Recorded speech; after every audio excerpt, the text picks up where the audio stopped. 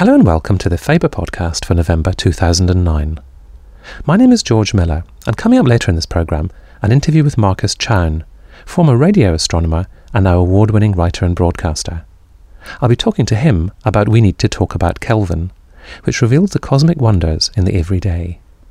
But what we don't realise is, in fact, the atom is incredibly empty. I mean, Tom Stoppard had this great image where he said that if the nucleus at the centre of the atom were like the altar at the centre of the dome of St Paul's Cathedral, then the electrons were like kind of moths just fluttering around by the dome. So there's an incredible amount of empty space. How do you get your head around that? My first guest today is renowned biographer and historian Jenny Uglow, whose previous books include Lives of Hogarth, Elizabeth Gaskell and Thomas Buick, and her group portrait of the Lunar Men, the Birmingham Society of Amateur Scientists and Inventors, who in the 18th century helped pave the way for the modern world. Jenny's new book is called A Gambling Man, Charles II and the Restoration. She writes in the prologue that it's a challenge for someone like me, whose sympathies lie with the radicals and the artisans, protesting about the abuse of power, to venture into the centre, the heart of power. So, I asked her, what had prompted this apparent departure?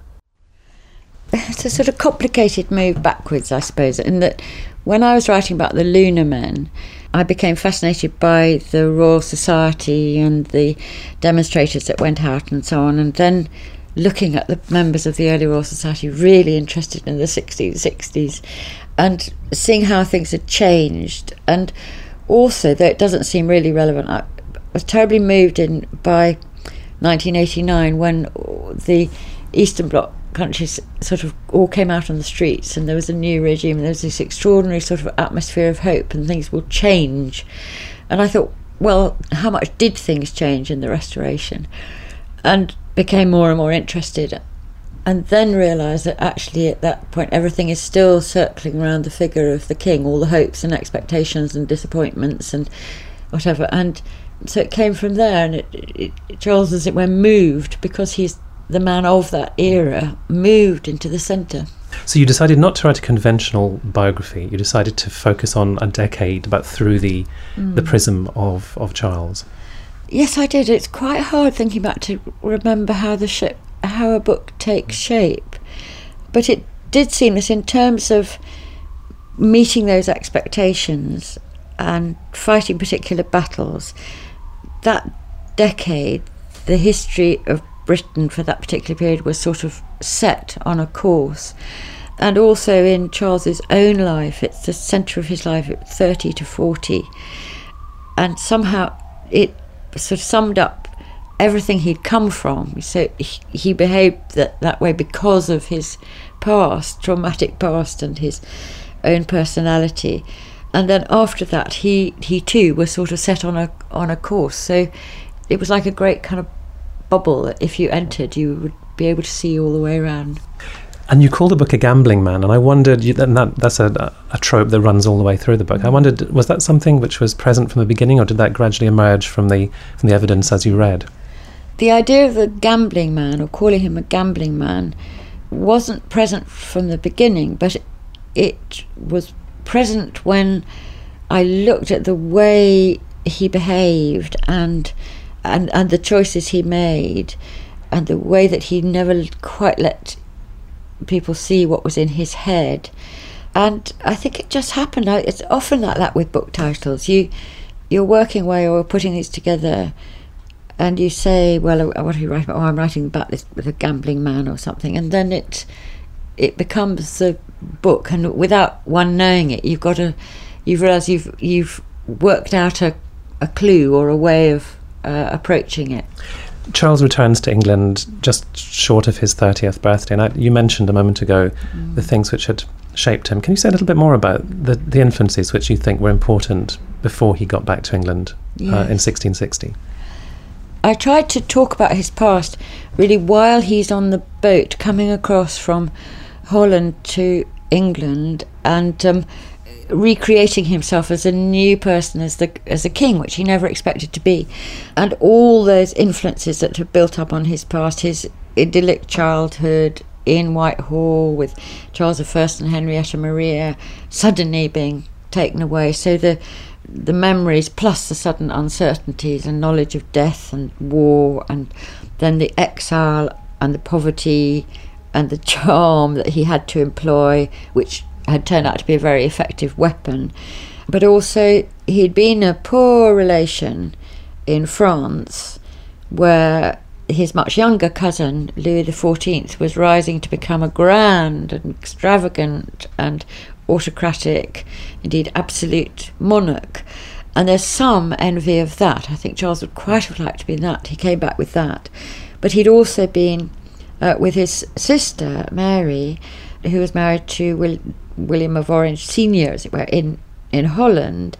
So he'd been familiar with problems, as it were, of the Dutch Republic, but also the new ideas, the new science and mathematics in Paris, Descartes, Gassendi, microscopes, telescopes, everything in Leiden. So he came back to England with a set of new ideas, but also a very strong sense of the glory or dignity of the old regime.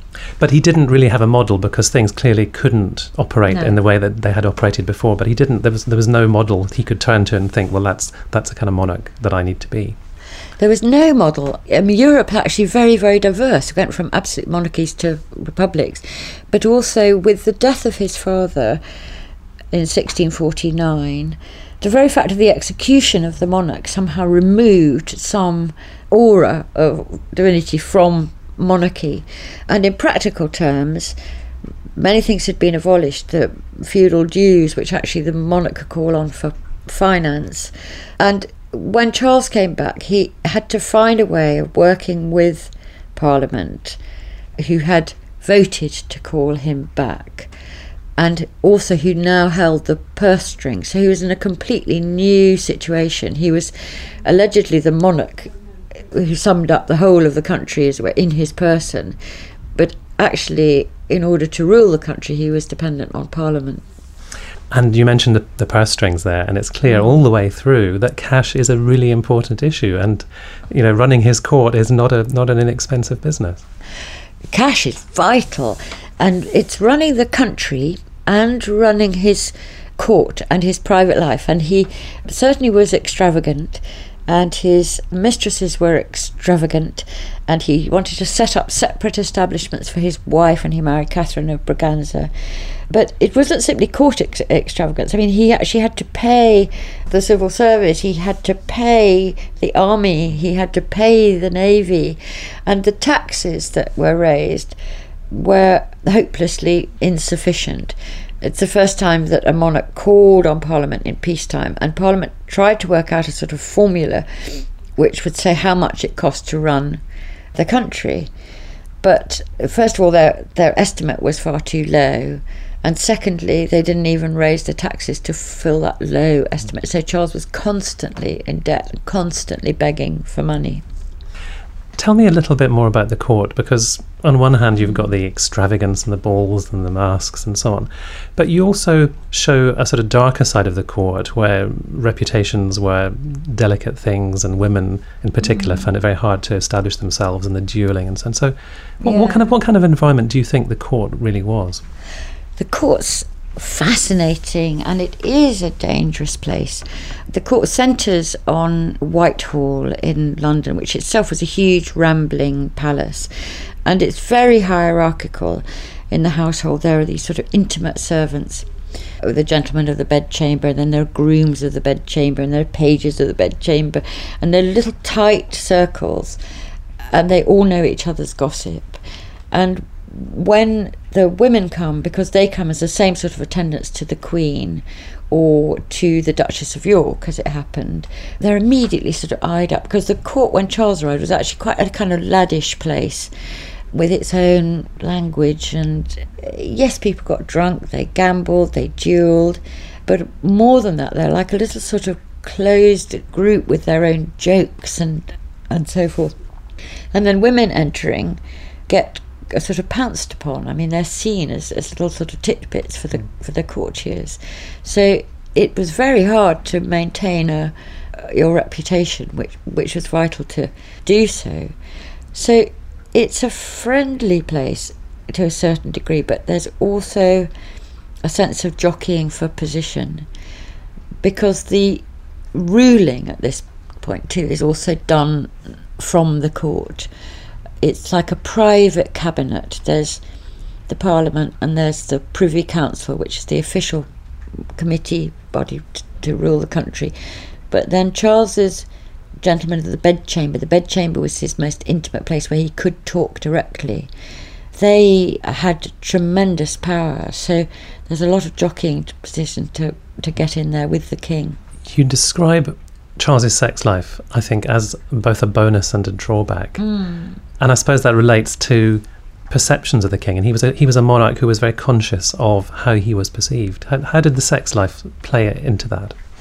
It played into the idea of the monarch in an interesting way. He when he came back to England, he was 30. He was very tall, 6'2". He was tremendously good looking. He was very athletic, very physical, and the number of mistresses that he'd had seemed like, quite a good thing, because they proved not only that he was sexy, but he was virile, he was potent, and some of that energy was going to flow into the country.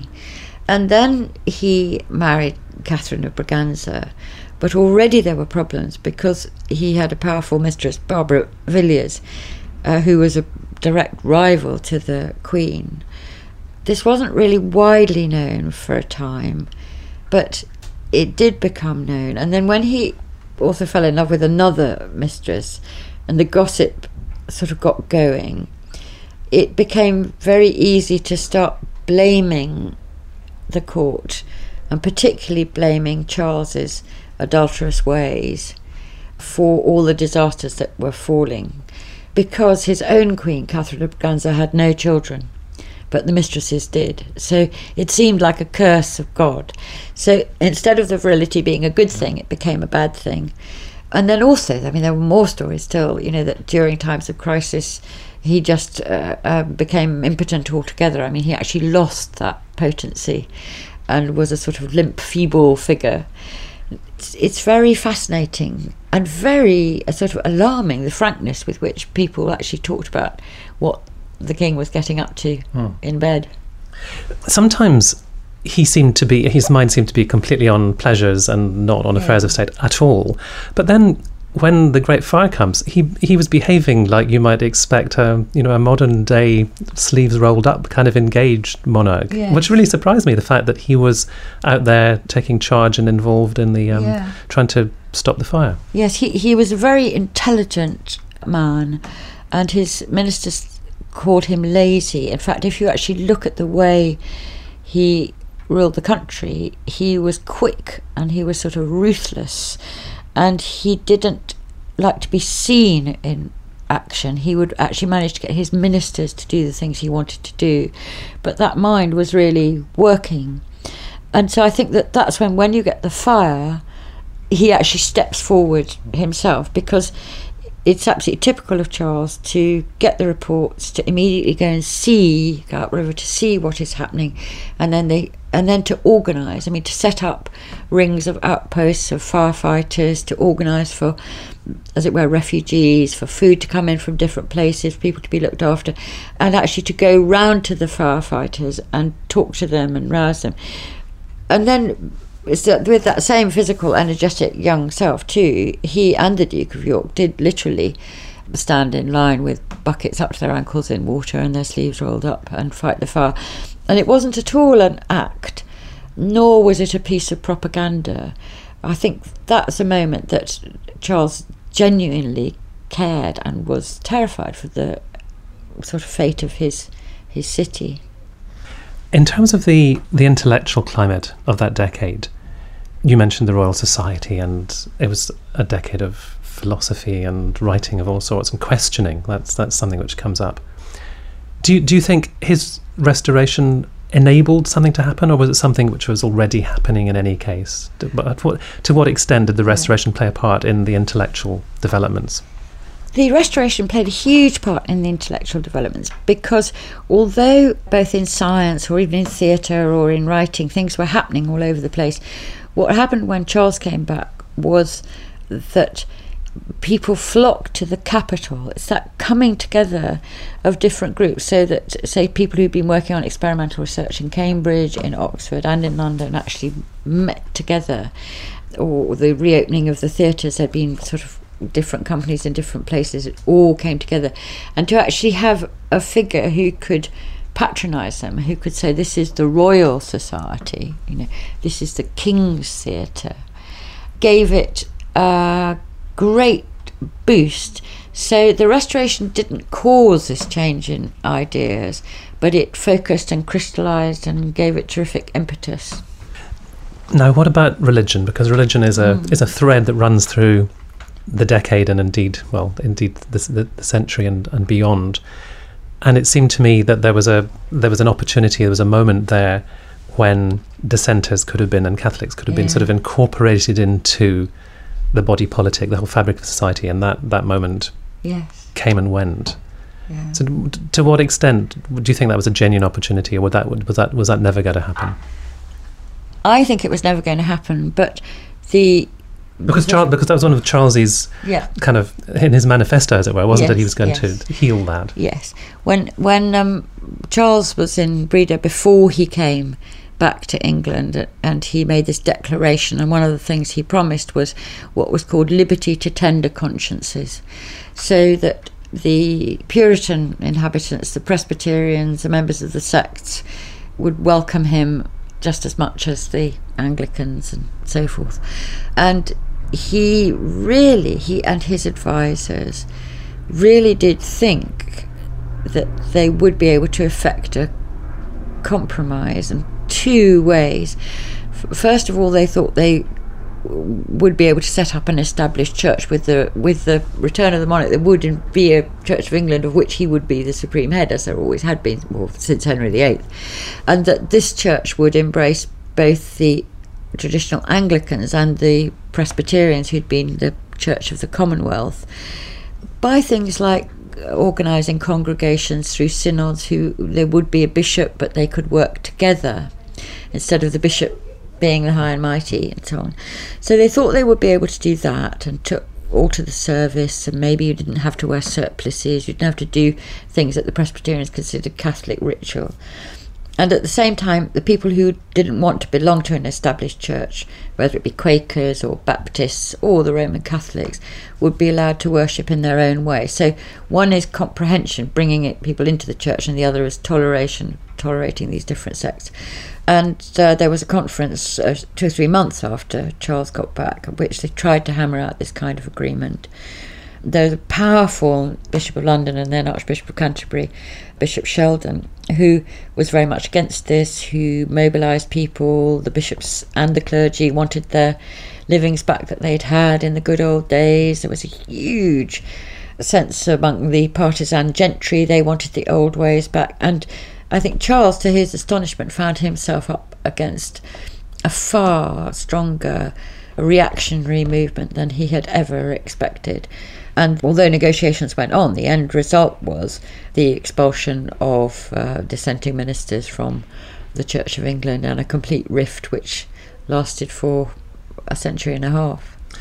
Maybe, Jenny, I can ask you finally, how easy or difficult did you find it to capture Charles the man? Because he seems to have masks and is obviously a public actor, but at this remove, how possible is it to get close to Charles the man? Well, who knows? You can get close to Charles the man externally. It's almost as if you're standing behind him, looking not at him but looking in a mirror, because of the way people react to him. You know, the way he has terrific charm and charisma. He'll talk directly to you. You're the most important person in the world. He's also funny. He's impatient. He's brisk. He takes people by surprise and so on. He drives some ministers mad. He's lazy. So you can build up that picture of what it's like living with him. But he was very careful not to give himself away. He does sometimes, and there's a flash of anger or a flash of passion, and then you hope that someone's on hand, whether it be Clarendon or Pepys or to actually scribble it down. But I think watching him move through time in an odd way and seeing what he does and how his attitudes change is the closest you get to Charles the Man. And you see somebody grappling with difficulties, but also sometimes just shutting themselves off and deciding that, you know, they can't cope. It's a perfectly human thing, or they can and they don't give a damn what people think about them, and so on. So you can get close, but you never have a confessional. You never have the man himself pouring his heart out to you. Jenny Uglow. A Gambling Man, Charles II in the Restoration, is out now in hardback. My second guest today is radio astronomer turned writer and broadcaster Marcus Chown. Marcus is currently cosmology consultant for New Scientist, and he's also the author of several highly successful popular science titles, all available from Faber. These include, and you can tell that Marcus has a talent for titles, The Never-Ending Days of Being Dead, Quantum Theory Cannot Hurt You, and now, We Need to Talk About Kelvin. This new book starts with everyday experiences as simple as seeing your face reflected in a window pane, and shows that many things we take entirely for granted provide clues to how our universe works at the deepest level. It makes for a fascinating journey. I asked Marcus to tell me more about tackling the great discoveries of science through the examples of the everyday. Well, I live a kind of double life as an author. Most of the time I work at home, don't really talk to anyone, have a really quiet life, me and the goldfish. And then you come to the kind of publication phase where you go out and you meet lots of people in a mad rush.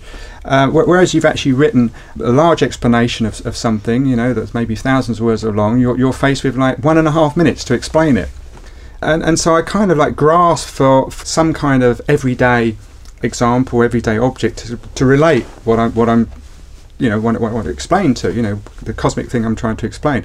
And I remember I was doing a talk in Edinburgh, and I was trying to explain why we have quantum theory. You know, where did that come from? Quantum theory is our very best theory of the microscopic world of atoms and their constituents, and it kind of overthrew all the physics that came before. And I was trying to think, what was the conflict that triggered that theory? And it occurred to me that it was simply that we have a theory of matter, which says that matter is made of atoms, tiny little indivisible grains, and we have a theory of light.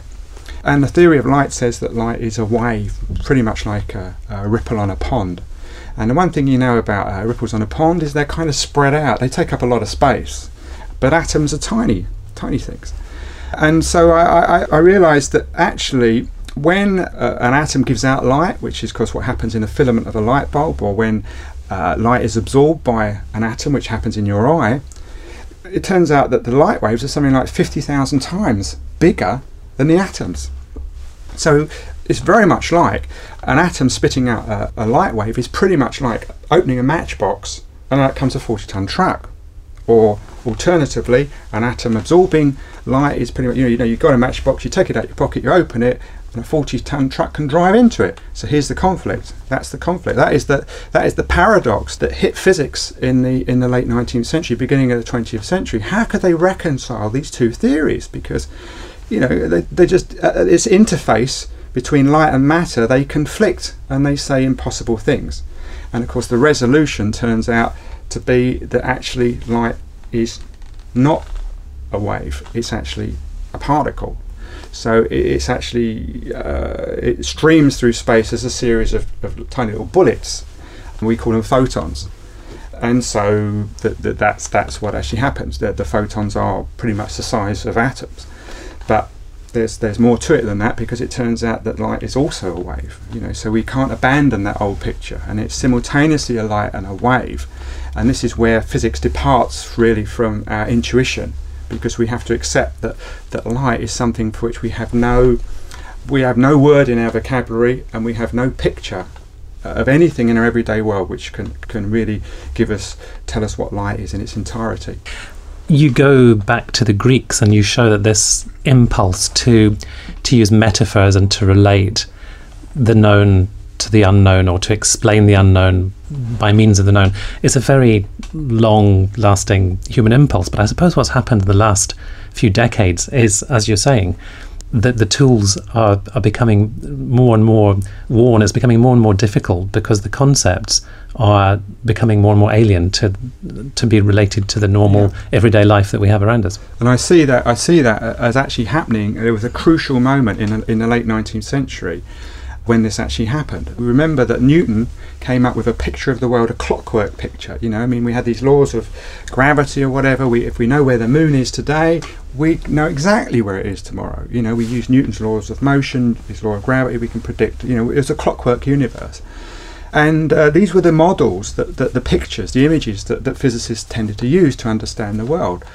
Until they came up, really, we're talking about mid-19th century, when they were trying to understand electricity and magnetism. And the great Scottish physicist James Clerk Maxwell was trying to understand magnetism. And we all know if we get a magnet and we put it near some iron filings, there's some kind of mysterious force that reaches out through the space and touches and tugs on the iron filing.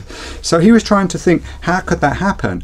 And he thought, well, maybe there are little cogs, invisible cogs between the magnet and the iron filing. So, that the magnet somehow turns a little toothed cog, which turns another toothed cog, and eventually it touches the iron filing. So that's how a force reaches through empty space. But it didn't work, his picture didn't work, so he then thought, well, maybe the cogs, maybe they're kind of springy. You've got all these springy cogs. One turns, it turns the next one. And eventually he threw up his hands in despair and gave up completely and realised that there was no picture, there was no mechanical picture. And what really was around the magnet was what we call a magnetic field. This is a kind of a force field, an invisible force field, a tension in space. And the magnet creates this force field, and it spreads through space, and it's the force field that actually touches the iron filing. So at this point, physics actually detached itself from physical pictures, and we realised that nature's language is actually a mathematical language, a language of force fields. And really that was a critical moment in the history of physics, because if you look at the physics that came after that, we are talking about atoms which can be in two places at once. We're talking about Einstein's theory of gravity, where gravity is actually the curvature of four-dimensional space-time. We cannot ever get our heads around four-dimensional space-time because we are three-dimensional creatures. And the current theory, which is creating a lot of excitement, is called string theory, where we see the fundamental building blocks of matter as tiny little vibrating violin strings, but they live in 10 dimensions. We've really given up on trying to explain nature in terms of things which are like the things that we see in the everyday world. But in retrospect, why should nature be like the everyday world? I mean, our intuition is as was developed millions of years ago on the African plains, when we had to survive with lions and vicious creatures. So we had to be able to run, we had to be able to see to the horizon, we had to hear reasonably well. But nature and natural selection did not equip us with senses to sense the atomic world or the world of galaxies or whatever. So to me, it's not surprising that those worlds are counterintuitive. Yeah, I thought that was a very interesting point you made about how we've evolved, and we're equipped for foraging and running, but we're not equipped. We find it difficult to cope with the very large and the very small, let alone multidimensionality, don't we? The problems start quite quickly once you get to a certain order of magnitude, to the power of 10, then most of us have difficulty grasping that. We do, and I'm not going to pretend that I can grasp the vastness of the universe. But as a kid, I was always fascinated by the bigness of it, and I was always trying to get my head around it. And I do think that children are fascinated by this. This is why they're interested in dinosaurs and things. Big things really fascinate kids. So I'm constantly trying to get my head around it, but unfortunately, we cannot in the end ever do it. I do remember for an article I wrote for New Scientist magazine, I remember trying to imagine how big the universe was. And the universe is populated by galaxies. They're the building blocks of the universe. There are about 100 billion of them. We live in one. It's called the Milky Way. I do remember thinking, well, if the universe was about a kilometre, it was a sphere about a kilometre across, then the 100 billion galaxies floating in that sphere would be each about the size of an aspirin. Our Milky Way is in a group of galaxies called the Local Group, contains about 30 galaxies. Only one other big galaxy, it's called Andromeda. You can see it in the skies if you know where to look. And it's about 13 centimetres away, another aspirin. And the nearest cluster of galaxies is the Virgo cluster of galaxies. And that's about the size of a basketball, and it's about 3 meters away. So I began to get some kind of picture. Actually, the universe is not really big compared to galaxies. Atoms are very small compared to us, but galaxies are actually pretty big compared to the universe that we're in. And that tells you something interesting about galaxies. They must collide a lot. And when we actually look back with the Hubble Space Telescope, when we look at great distance, we're seeing back in time, we see galaxies which are very, very different to the ones today. So we can see that collisions and mergers and things like that have had a big role to play in the evolution of galaxies like our Milky Way. That really is one of the ways we can begin to grasp these ideas, isn't it? By using scaling up and scaling down, because otherwise we are all adrift. Yeah, I mean that's what we do. And in one of my books, I was trying to get my head around the emptiness of atoms, and I do mention it in the current book as well. We all have this picture in our mind of an atom, pretty much like a solar system, with a little tight nucleus at the centre of an atom, a bit knot of mass, pretty much like the sun, with electrons flying around, flitting around, pretty much like planets around the sun. But what we don't realise is, in fact, the atom is incredibly empty. I mean, Tom Stoppard had this great image where he said that if the nucleus at the centre of the atom were like the altar at the centre of the dome of St Paul's Cathedral, then the electrons were like kind of moths just fluttering around by the dome. So there's an incredible amount of empty space. How do you get your head around that? And really the metaphor I came up with is that if you squeezed all the empty space out of atoms, if you squeezed all the empty space out of the atoms of the whole human race, you could fit the entire human race in the volume of a sugar cube. And that really just shows you how amazingly empty space is. I mean, we are ghosts. Then, of course, the question is, why is matter, which seems so solid, so empty? And the answer to that is quantum theory, because it turns out that the building blocks of matter have this strange kind of dual quality. They simultaneously can behave as kind of localized little particles and spread out waves. And a wave is something that does take up, it takes up a lot of room. It needs a lot of elbow room. And the electrons in the atom need a lot of elbow room because they are fundamentally waves. And that's why they need this vast amount of space and why atoms are so empty. So what you do in this book, Marcus, is you take everyday familiar phenomena, things we're all familiar with, we may not even think about, seeing your own reflection in a pane of glass, and you show how these everyday phenomena relate to some of the really big, interesting, tough questions of science. Yeah, absolutely. The idea from this book came from publicising my last book, when I suddenly thought, when I go on radio programmes, or I'm constantly, grasping for this everyday thing which I can relate the cosmic thing I'm talking about to. And then it suddenly occurred to me, well, why don't I write a book where I just do that? And it was a thread on which I could hang all these stories. It's subtitled "What Everyday Things Tell Us About the Universe." But of course, it's what everyday things tell us about the universe, knowing what we know today. I mean, you do need a little bit of background, and a caveman would not have come to the same conclusion, But one of the things that's striking is your reflection in a window pane. If you look through a window, you can see the scene outside, maybe you can see the traffic outside, but you can also see a faint reflection of your face. And that's because glass is not completely, it doesn't transmit 100% of light. Maybe it transmits 95% of light, and maybe 5% gets reflected back from the surface, so you see a reflection of your face. How do you understand that? Because it turns out we discovered in the 20th century that light was a stream of bullet-like particles, machine gun bullets, called photons, all identical.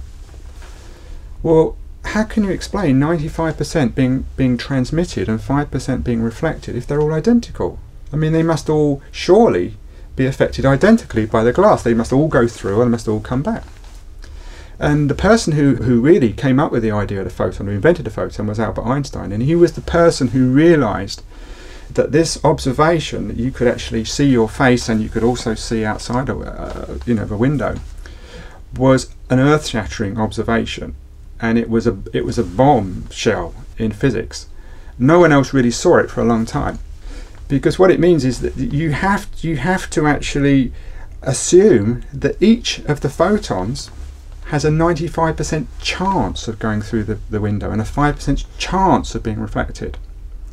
So you have to allow randomness, unpredictability into the heart of physics. And remember that physics was until that time was a recipe for predicting the future. That's what physics is. So we know where the moon is today, we can predict where it is tomorrow. We just use the laws of physics to do that. But what Einstein realised is that the concept of the photon brings right into the heart of the physics the idea of randomness. If we were to follow an individual photon, a single photon, as it headed towards a window pane, we would not be able to tell ahead of time whether that would be transmitted or reflected. We would only know that if we shot 100, 95 would go through and 105 would come back. So it's fundamentally unpredictable. And as Einstein famously said, God does not play dice with the universe. Unfortunately, he turned out to be wrong, because God does play dice with the universe. And it's not simply photons, it's every single denizen of the microscopic world. The atoms that you're made of, the particles they're made of, they all behave in this random fashion.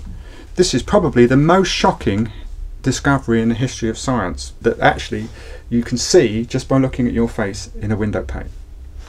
But there's a kind of frisson of excitement and pleasure, though, when you sort of pull these familiar rugs out from under the reader, I think. Just sort of saying, haha, you think you understand this, but in fact there's a lot more going on here, and it involves these things like randomness and unpredictability. Yeah, and probably it takes a bit for you to actually appreciate what it really means, and that's why Einstein realised how shocking it was, but nobody else did, because we're talking about real randomness. I mean, all the randomness that we think that of the everyday world is not real randomness. A ball goes around a roulette wheel. You think that the number it finishes on is random. It isn't random. You know, if you knew the velocity and direction at which you threw the ball was tossed, if you knew the drafts that in the casino, if you knew all the conditions, and you had a big enough computer, you could work out the outcome.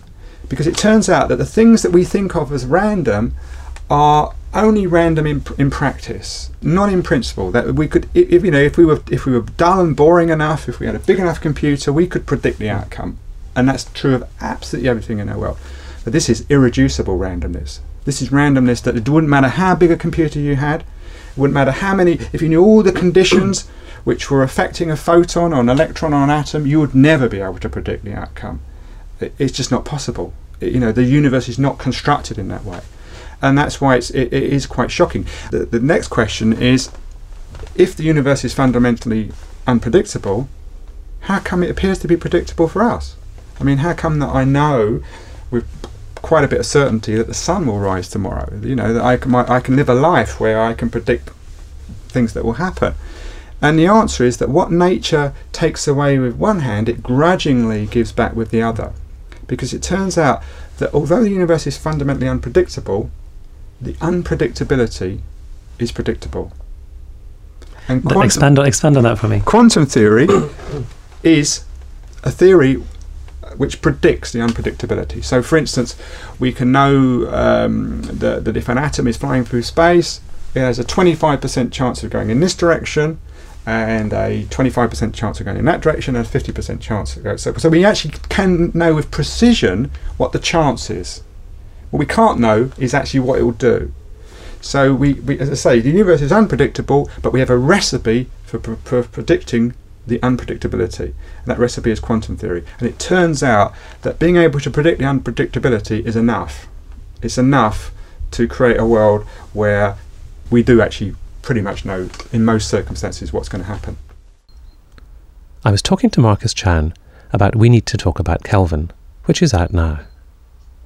That's all for this edition of the Faber podcast, but there's lots more audio material on the Faber website at faber.co.uk, and you can subscribe to this podcast by going to iTunes and typing Faber in the search box. The next Faber podcast will be a crime special. I'll be talking to Nicola Upson about Angel with Two Faces, a detective novel set in Cornwall in the 1930s, and Tobias Jones about his first foray into crime, the Salati case, set in the fog of a northern Italian winter. Until next time, thank you for listening, and goodbye.